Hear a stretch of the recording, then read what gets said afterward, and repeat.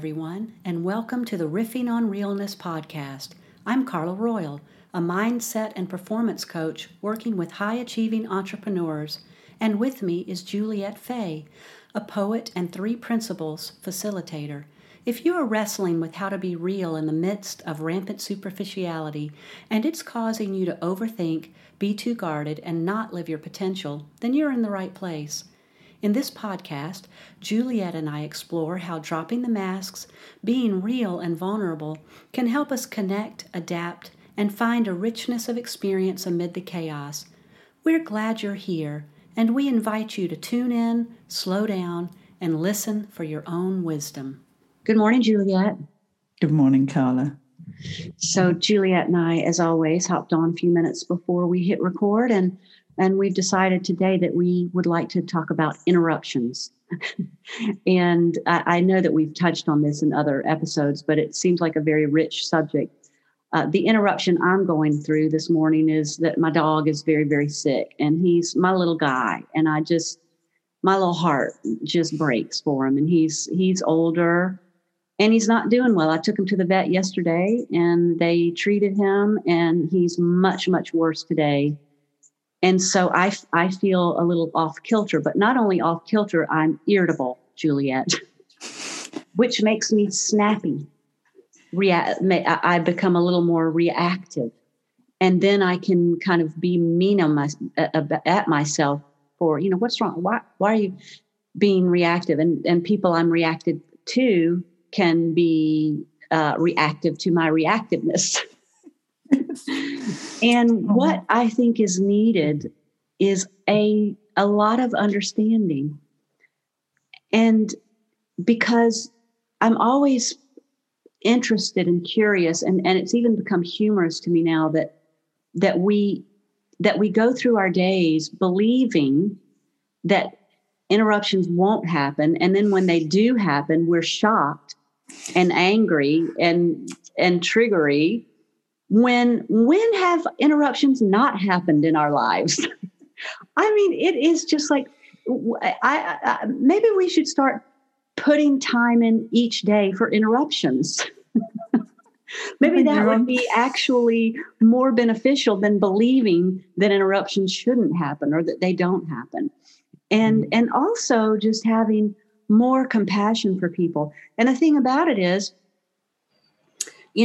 our listeners today, if I didn't mention Pedro, they might find me a little shorter or a little not as fun or something. They may notice that, and they may, and if they don't know why, then they may create some story about that. Like, oh boy, Carla's in a bad mood today. Or, oh my gosh, I wonder what's wrong with Carla today. This is unlike her. Or, boy, she's not a very good host. Because this is what we do, right? When somebody cuts us off in traffic, we make up some story about what jerks they are.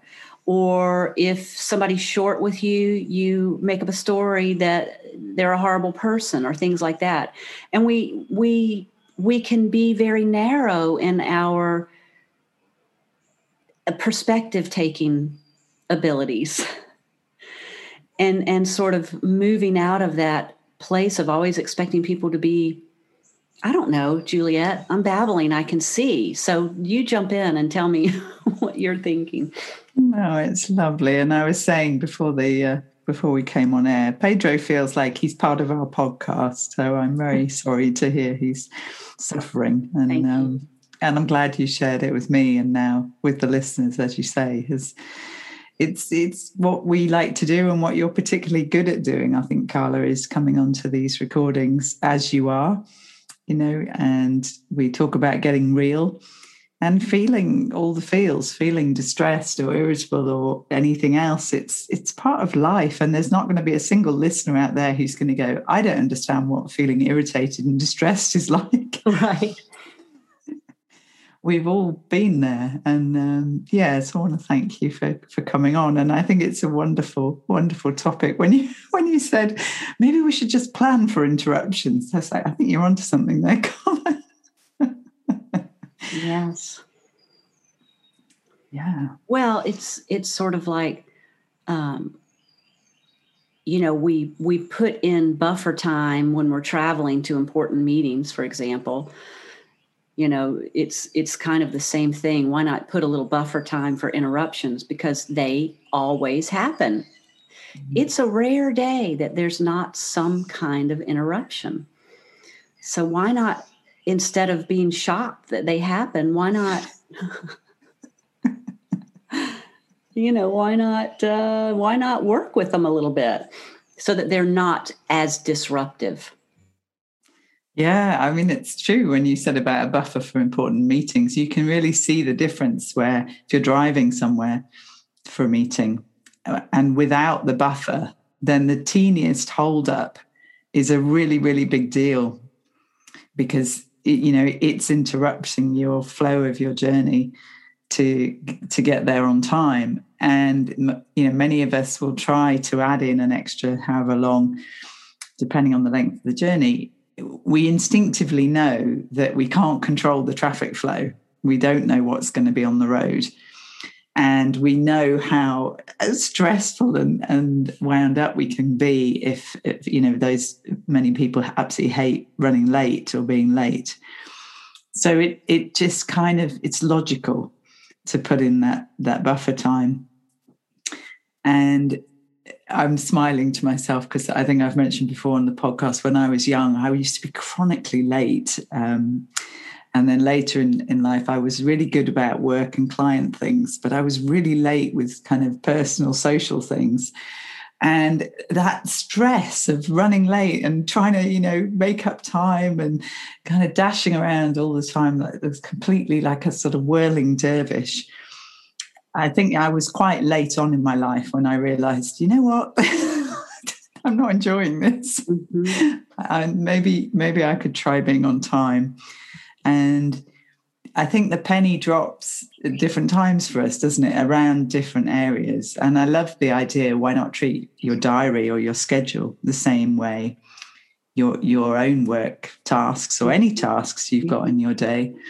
Why not put lots of time in around them? And maybe that speaks to something a bit, deeper and more prevalent, which is that there's this idea that a good day is when we've packed in lots of activities and lots of tasks. And I sometimes wonder whether that overrides, it's quantity over quality. We're rewarded for sort of ticking boxes, as it were, on our to-do list, regardless of what they are. Just seeing a nice big list with a nice, line of ticks, we sort of feel like, oh, I've done a good day's work, I can relax now. And what's all that about? Mm-hmm. Yeah, I have a client who the slightest interruptions in his days throws him completely off kilter. And as we started to examine that together, the problem wasn't so much the interruptions. The problem was that he was trying to do too much in a day. There was no possibility that an interruption wouldn't knock him off of everything. And so he started to get that and started to find ways to deal with his schedule differently. He started, we talked about blocking time. He started making some changes that would help him. And he started trying to cut the fat so that he had less that he had to do, so that when there were the inevitable interruptions, he could navigate them much more easily. Talking about being late, Juliet, I have always been an on-time person, and it really irritates me when people are late. And I was finding that in my practice, that if people showed up late to calls, because I really just don't show up late to calls. I am there at the exact time, unless there's some big interruption I can't control. But generally speaking, 99.9% of the time I'm on time. And I've had clients through the years who just wouldn't show. And I would sit on the Zoom call or wherever for 15 minutes, and it irritated me to death. So I made a little tweak, just a little tiny tweak, which is when I send my new clients the coaching agreement, I tell them I will stay on the call for 5 minutes. If I haven't heard from you, I'm hanging up. And that was such an easy thing for me to do. And then when I talk to them, I tell them, look, I'm going to stay on this call for 5 minutes. If you're not here, I'm hanging up. if you text me, if you email me and tell me you're going to be 15 minutes late, then I'll show up at 15 minutes, but I'm not going to do this. And it was such a simple, easy way for me to take care of myself and stop being resentful when my clients didn't show up on time. It was just a really easy, clear agreement that I made with my clients that gave me more peace in my day. Yeah, I love that. And it touches on the other episode we did the other week on boundaries. Yes. And I think, and we've talked about agreements. And yeah, it's a really nice thing to catch, isn't it? Because as you said about, your client, there can be, we can say some of us are naturally punctual and some of us are not, but then there's also the stories that we each have about being on time or not being on time. And it would be fascinating, wouldn't it, to compare the stories of people who are habitually late, what their experience and what their story, not why they're late, and then the person who's waiting. And you can already imagine that you've got complete separate realities going on there. Oh my gosh, yes. Yes, I know that from having been a late person. Yeah. Oh my gosh, I have. I had a friend where I used to live in Georgia who was chronically late, and I'm not talking 5 or 10 minutes late. I'm talking an hour or two late. And we were good friends. We liked to do things together, but oh my gosh, it just went all over me. And yes, I made up stories. She doesn't respect me. She doesn't value my time, and that really wasn't it. It was an issue she had that for whatever reason she just couldn't figure out how to deal with it. So finally, what I did was I'm like, look, we have these plans. I'm leaving here at 6 p.m. with or without you. And because I'm going to this place we decided we were going, and if you're not ready, I'm leaving, and you can drive yourself or not show up, whatever it is, but I'm not going to sit here and wait. And she was like, okay, that's great. Yes. And so sometimes she made it and sometimes she didn't. And I just went along and didn't have to hang on to this stressful story of resentment that I had. We came to an agreement and we acted on the agreement, because there was a moment before that agreement that I would feel guilty about leaving because we hadn't had the discussion. We didn't have the agreement. And so that discussion just cleared it all up. That agreement that we came to cleared it all up. And it really did work. So I think that those stressful stories that we all create, it's just what the human mind does.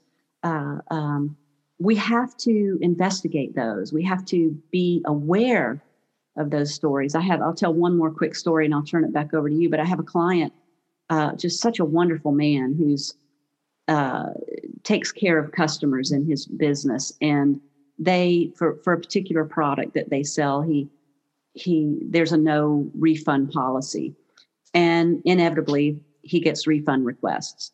And whenever he can see that the client's not working with the product, that they're not showing up and doing the work to make it work for them, he gets so angry and resentful and judgmental, like they should be doing this. And what's wrong with them? This could change their lives and these kind of things. And he's so great because he totally catches himself in it. And so we've looked at the idea that you and I were talking about earlier, Juliet, that we don't know what's going on with that customer. We don't know if right after they bought that product that they got the news that their mother had cancer, or their child died, or that their dog is sick, or that they lost their job and spending this extra money is just terrifying them. We don't know. Now, and that when we can imagine that, it can give us a lot of compassion and understanding. And at the same time, it doesn't necessarily mean giving back the refund. It doesn't, just because you have some understanding and compassion doesn't necessarily equate to a refund. It might, but it doesn't mean you don't still get to have your boundaries, both professionally and personally. Yeah, it's a really interesting area, isn't it? Because it's something, it reminds me in the Buy Nothing group that I'm the admin for locally. you begin to see, people gift things, and then when the recipient is selected, they have to organize pickup. And it's really clear that, we have all different communication styles in the group. Around pickups, you can see some people are super organized and, they say it'll be on the porch at such and such time. And you can see that there are some people who, just like you're saying, really, perhaps like your friend and like I used to be, they struggle to make and keep arrangements around picking up. Mm-hmm. And it's been really interesting as an admin to sort of really encourage the members to first understand that people have different communication styles. So some people are very precise, some people write a lot, some people write with abbreviations, some people are very vague. And it would be very easy to get irritated if you're in one camp and somebody's in a different camp. And then around the pickups, it's been interesting to try to draw attention to the fact that people may not be very good at keeping arrangements for a number of reasons, like some that you've mentioned, and events happen that day. But there are a lot of people also, there could be other reasons, people who are neurodiverse, people who are chronically, they're in pain, or they're dealing with crises in the home, in the family, or their life is just chaotic and unpredictable. And so then you're left with, so where does that leave everybody? If we can have compassion, and I love the point you were saying there, it's sort of, I think, our role as the admins there is to just sort of gently nudge people. If it's difficult for you to collect things, you can ask for something to be dropped off. Excuse me. That people may not be able or willing to do that, but it's always trying to avoid the potential for misunderstanding and bad feeling. And you can see how, if everybody is aiming towards goodwill and harmony, then there can be give and take on both sides. But and this comes up a lot, doesn't it? When we're stuck in our version is the right version, our way is the right way, then there's not much scope for maneuver. There's not much possibility of sort of meeting in the middle somewhere. And I think it's a really interesting topic because, like you say, if we're in that kind of self-righteous mode, you touched on it earlier, the stories we make up tend to have the other person coming out really badly. Like, they're feckless, they're lazy, they're inconsiderate, they don't respect me. You mentioned lots of these things. And while that might be true in certain cases, it's much more likely that there's a number of other explanations that aren't anything to do with us. Mm-hmm. And I love when people start to consider that could be the case. It changes their the way they interact and also their expectations. And perhaps, I don't know if we've done an episode on expectations, but isn't it always expectations are what create so much friction? That's right. I'm sure I've quoted it before, Anne Lamott, expectations are resentments under construction. I love that. Which I love. Yes. Yeah. I have an audio from Steve Chandler that I share with most of my clients about the difference between expectations and agreements, and how so much of our culture is set up around expectations, and that they are never satisfying. They just don't work. And that what's needed are agreements, and agreements are so much easier to redo when they don't break down, because they're clear. So if they're not working, then there's a tweak that needs to happen. And it's just so much better communication. We're not great at communicating. And part of too, what you were talking about that I know we've discussed in other episodes, is the idea between niceness and kindness. Nice is telling you what you want to hear and making you feel good all of the time. Kindness can be some of that, but it's also telling the truth. It's also being clear. It's also having your boundaries that you need in place, even at the same time as being compassionate. They're not mutually exclusive. Having a boundary is not mutual, as we talked about last week, it's not mutually exclusive to being kind and compassionate. So it's very interesting. I had to laugh at myself, Juliet, because the other day, a friend and I had a little bit of a tiff because I was irritable. I was worried about Pedro, and I was just reactive in the moment about something. And my friend got really, her feelings hurt. Like, I was just trying to help, you're being mean to me.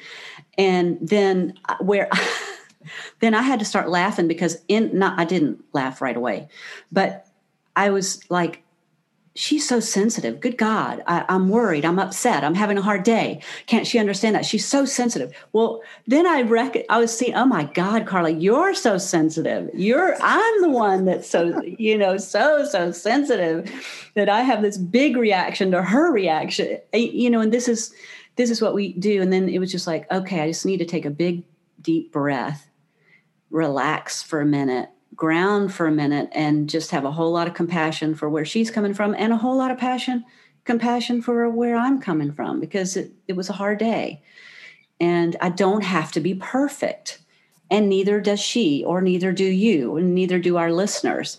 That's not required, and it's not even possible.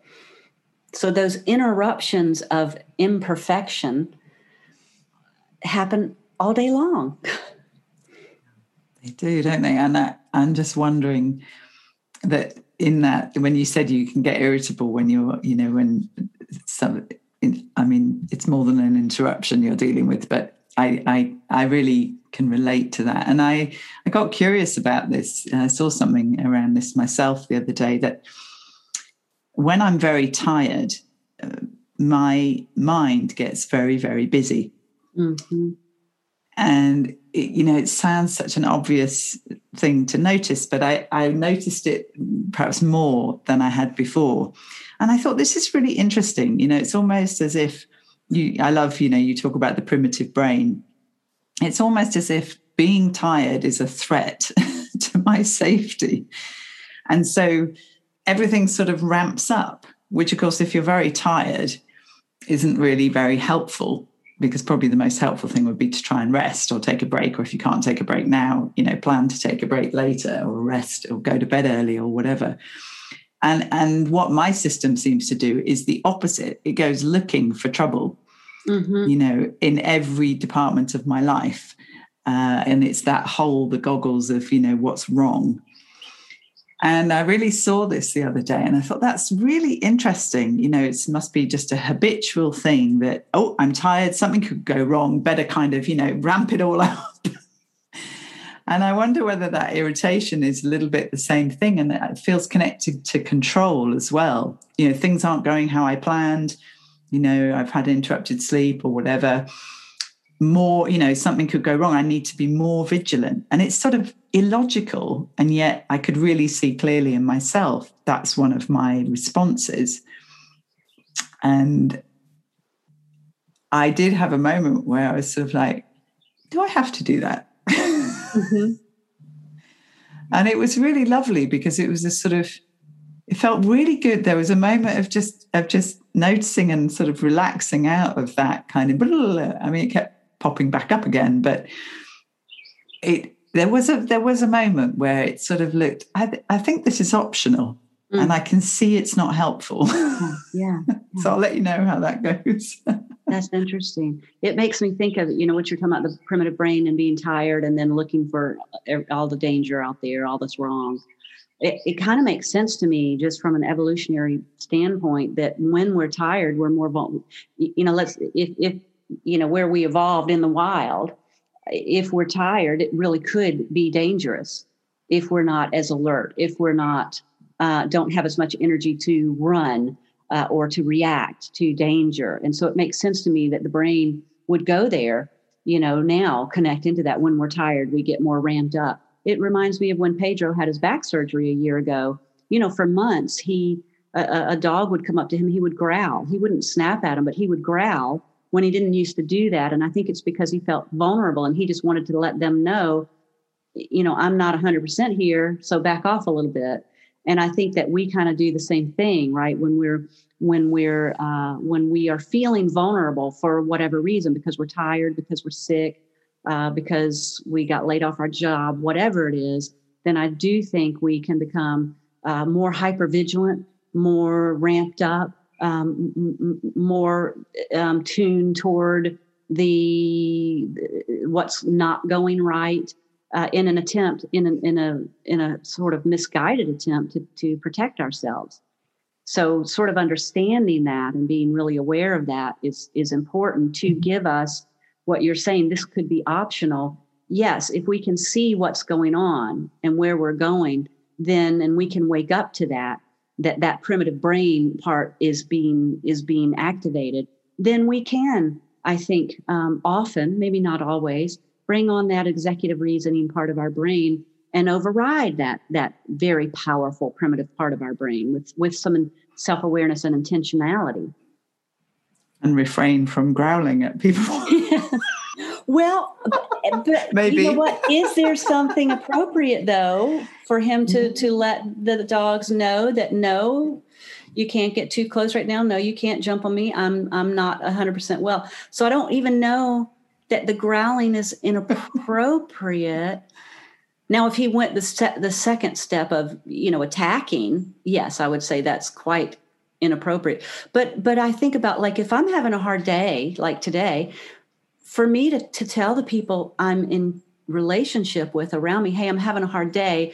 I might need a little more quiet. I might need a little more rest. I may not be as engaged.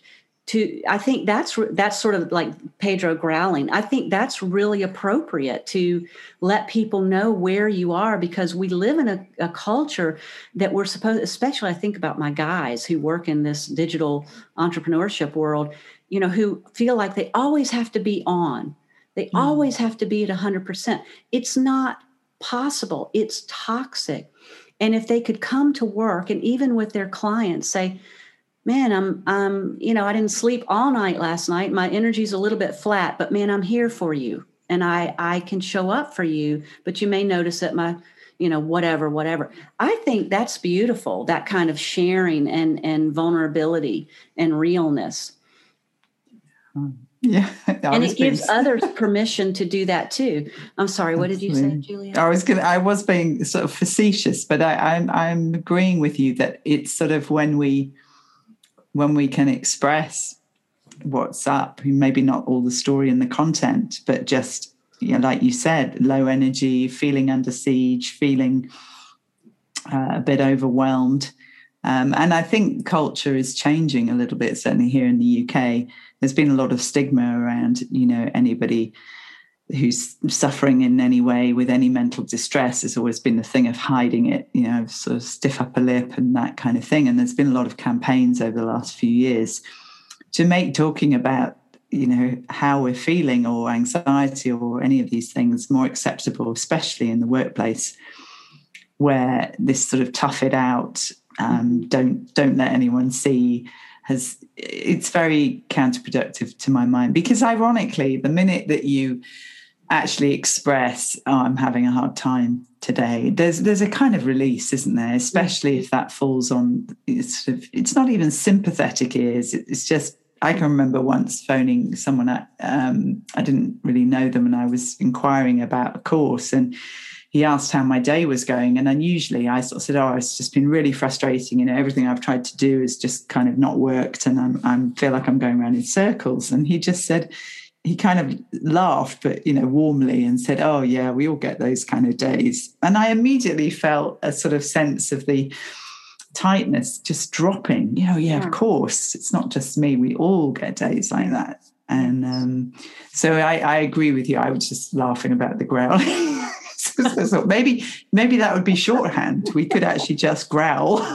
Maybe it would be. Yeah, I mean, animals are definitely much more direct in their communication than humans tend to be. Yeah. And it's fascinating with Pedro, because like you say, to actually lunge and attack, he's in pain and in difficulty, that wouldn't be a great idea to pick a fight. And so it's very interesting that that's just like a warning, kind of back off.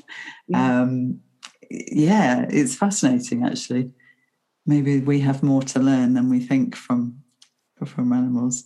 There's another little story that when we were sort of when you were talking about your client in the customer service role, I can remember quite a few years ago doing a customer complaints workshop, and it was people in the hospitality sector.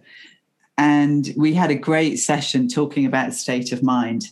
So the state of mind of the person who makes the complaint, and then the state of mind of the person receiving that complaint.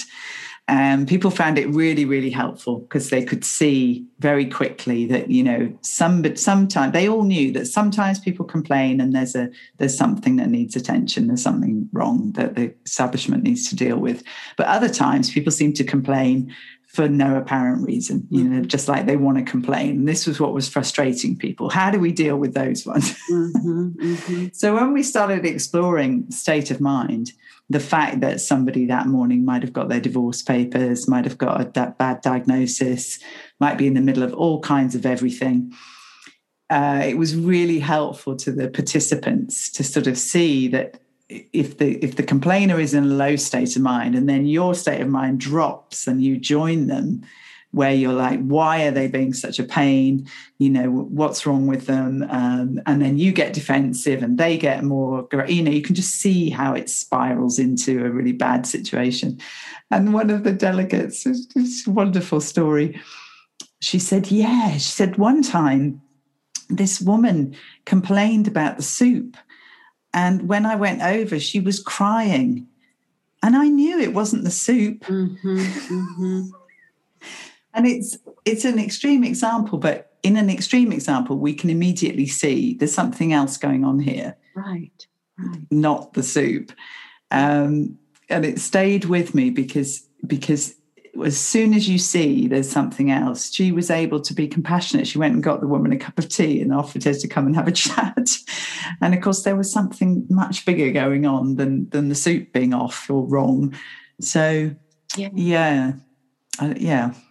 Yeah, that's so interesting because it's like we're kind of saying two things here, Juliet. One is that it can be really helpful and useful to those around you to tell them when you're going through a hard time, even if you don't tell the details. It's not like you have to tell the details, but it can be really helpful to connect with people on that level of vulnerability so that they have more understanding for you.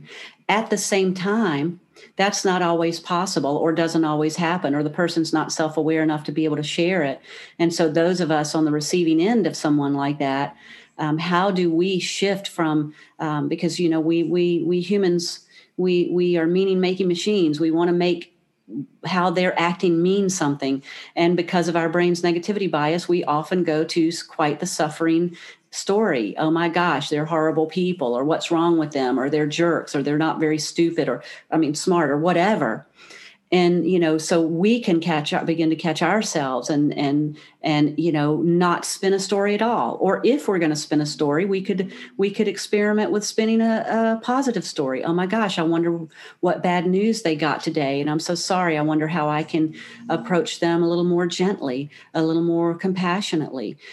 Because there could be a way in which, well, if you don't tell me, then that's your problem. If you don't tell me what's going on, then I don't have to treat you any differently. And it's not always the case. Someone may be in shock about some news they've gotten, or they may be feeling so incredibly vulnerable that they feel like they would fall apart if they said something, or they need more time. So, you know, it's sort of a both and thing, the responsibility of us to share where and when we can vulnerably, where it's safe to do that. And at the same time, extending a whole lot of compassion and creativity in a positive way with our stories about what's going on with them. Can both of those things, I think, can be very helpful. Yeah, and it points for me to doing that with ourselves. Absolutely, Juliet. You know, when we are being mean to ourselves and feeling overwhelmed or hurried or stressed, you know, isn't that a great place to start? You know, with ourselves, just acknowledging I'm up against it today. Doesn't matter what it looks like it is, but recognizing that internally, you know, you're kind of strung out, and in a strung out state of mind, everything is harder. And that's that's okay. We all get into those states of mind, but giving yourself that bit of grace. What would you be saying if it was somebody else walking up to you right now saying they felt like you? Would you be there saying, "Come on, pull yourself together"? Or would you be saying, "Do you want a cup of tea?" if you're in Britain? Yeah. Or would you be saying, "Should we take a walk?" Or do you want to just listen to some music for 10 minutes? Or yeah. And isn't it funny that sometimes we're the last person we extend that grace to? Yeah, and I think that when we don't extend that grace to ourselves, we just become more reactive and more judgmental. If I'm being terribly judgmental of me, I'm going to project that out onto others. I just am. That's just how it works. And I think to sort of catch ourselves and find that compassion for ourselves is so important. And the truth is that we're always going to have interruptions of circumstances around us, interruptions of our own emotions. Our emotions coming in out of the blue. They seem to come in. I think I told you, Juliet, about the day a couple months ago where I had a great day, just feeling so good after kind of having a hard winter and feeling so good. And then it was the end of the day. I was done, and I popped open a beer and went and sat out on the back deck. And all of a sudden, this grief just overwhelmed me. This sadness just welled up out of nowhere. And it was so kind of shocking, this interruption. And then what I did was I just let it move through me. And for about 15 minutes, I sat there, I cried, but I didn't analyze it or judge it. And 15 minutes later, honestly, it was just gone. I don't know where it came from. I don't know what it was doing there. And I didn't mess with it too much, and a lot of times when we're interrupted, we go into freak out mode or control mode or analysis mode or reaction mode, rather than sort of just surfing the wave of that interruption, going with the flow of that interruption and riding it out. Yeah. I love that. And perhaps a wider point about interruption we sort of touched on at the beginning is that, when we try to tightly control our day, our schedule, our working day, or it might be around the family, we're kind of setting ourselves up for a fall. And most people sort of know that, but they may feel caught in the pressure I have a big workload, I have to do all these things. But it's really interesting to begin to see how much energy is taken up by, it's like the sort of someone standing there, trying to keep you cracking on all the time. That pressure, the internally generated pressure, which comes from what we think about our to-do list, what we think about our day, rather more than what we're actually doing. Because it's very interesting to see, despite this myth about multitasking, I've never believed in that. You cannot physically do two things at the same time. You might be thinking about 40 things and doing one, but you are doing one thing. Even if one hand's drinking a cup of coffee and the other hand is typing, there is a sense in which it's not what we're doing, but what we make of what we're doing. I'm doing well, I'm doing it too, I'm not doing it fast enough. What will happen if I don't finish this before such and such a time? What if I get this wrong? You begin to realize that all that is extra layer on the activity. And most of our listeners will have had moments when they're doing a task. It might be something they love, or it might be something very mundane, where they stop thinking about it, commenting on it, judging it, what ifs, and stop thinking about the past and why they've got to do this task and when will it be over, and they're just doing it. And there's a beautiful spaciousness in that. And I think the being very reactive to interruption, is it actually the interruption of our tasks? Or, as you said right at the beginning, is it what we make of that interruption? Now I'm not going to get my work done. Why is this person bothering me? Oh my goodness, I have to go fix something on the car now. That's going to take so much time. We're sort of running these like scenarios, which are sort of, it's a little bit like it's a little bit like a soap opera script, isn't it? That we have to have these kind of yes, such a dramatic brain. Yeah, and we touched on it last episode that can become just very habitual, so that it feels normal.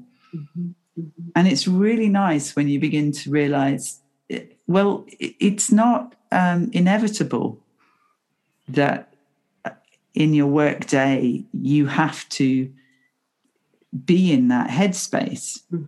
There's infinite possibilities for what might be going through your mind, what state of mind you might be in. But I think, and I know I did this for a long time, for me, working hard had a particular feeling. It was adrenalized. It was working through things very quickly. It was having lots of good ideas. And so if I felt like that, even though it took a toll on me, it was mentally and physically exhausting, I thought it was good.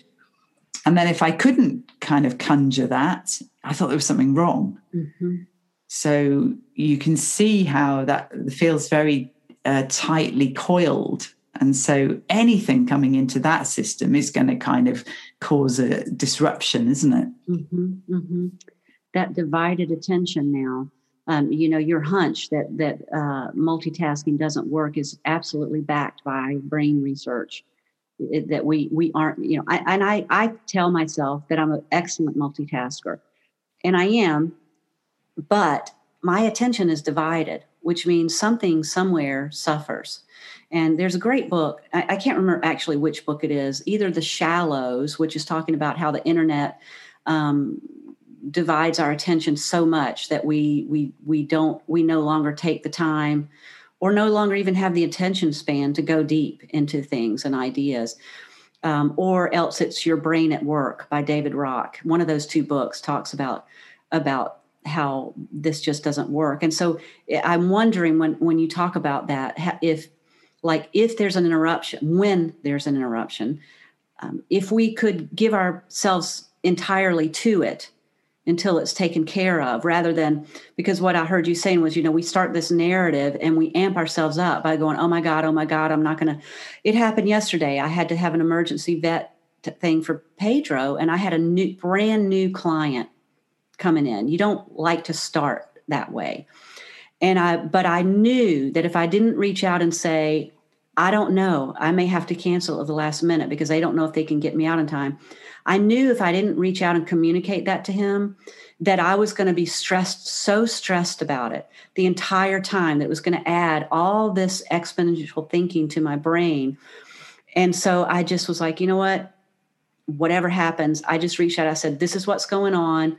I think I'm going to be able to make it, but there's a chance I won't. And being really clear. And of course, he took it like a champ. He was like, of course, take care of your dog, and it didn't interfere in our coaching relationship. And I made it back in time. But had I not done that and been so clear, I would have just gotten so amped up watching the clock constantly, worry. Oh my God, I'm not going to make it. And, so there's something about giving ourselves fully to the interruption until we're through the interruption, rather than trying to hold on to these other things going on in our day. So I like that you brought up that. I like that you brought that up, Juliet. I just looked at the clock and we are out of time. Would you like to bring it home for us, Juliet? Yeah, I think this episode complements the boundaries episode as well, because I think while you're finding a quieter mind generally, some of these issues begin to take care of themselves. But in the meantime, having boundaries around when you can and can't be interrupted, it's very simple, maybe obvious, but that can just be really helpful. And looking at where we interrupt ourselves, you mentioned social media. Yes. So it's just a really nice space to just kind of get quiet and reflect a bit and see what's going to make life simpler and easier for you around interruptions. Yeah. Thank you, Julia. And I think that our next topic could easily be about control. How we try to control so much, how we try to control the interruptions and things like that. And how toxic control really is. But we'll do that. Thank you, Julia, so much. And thank you, listeners. We do appreciate your time and attention.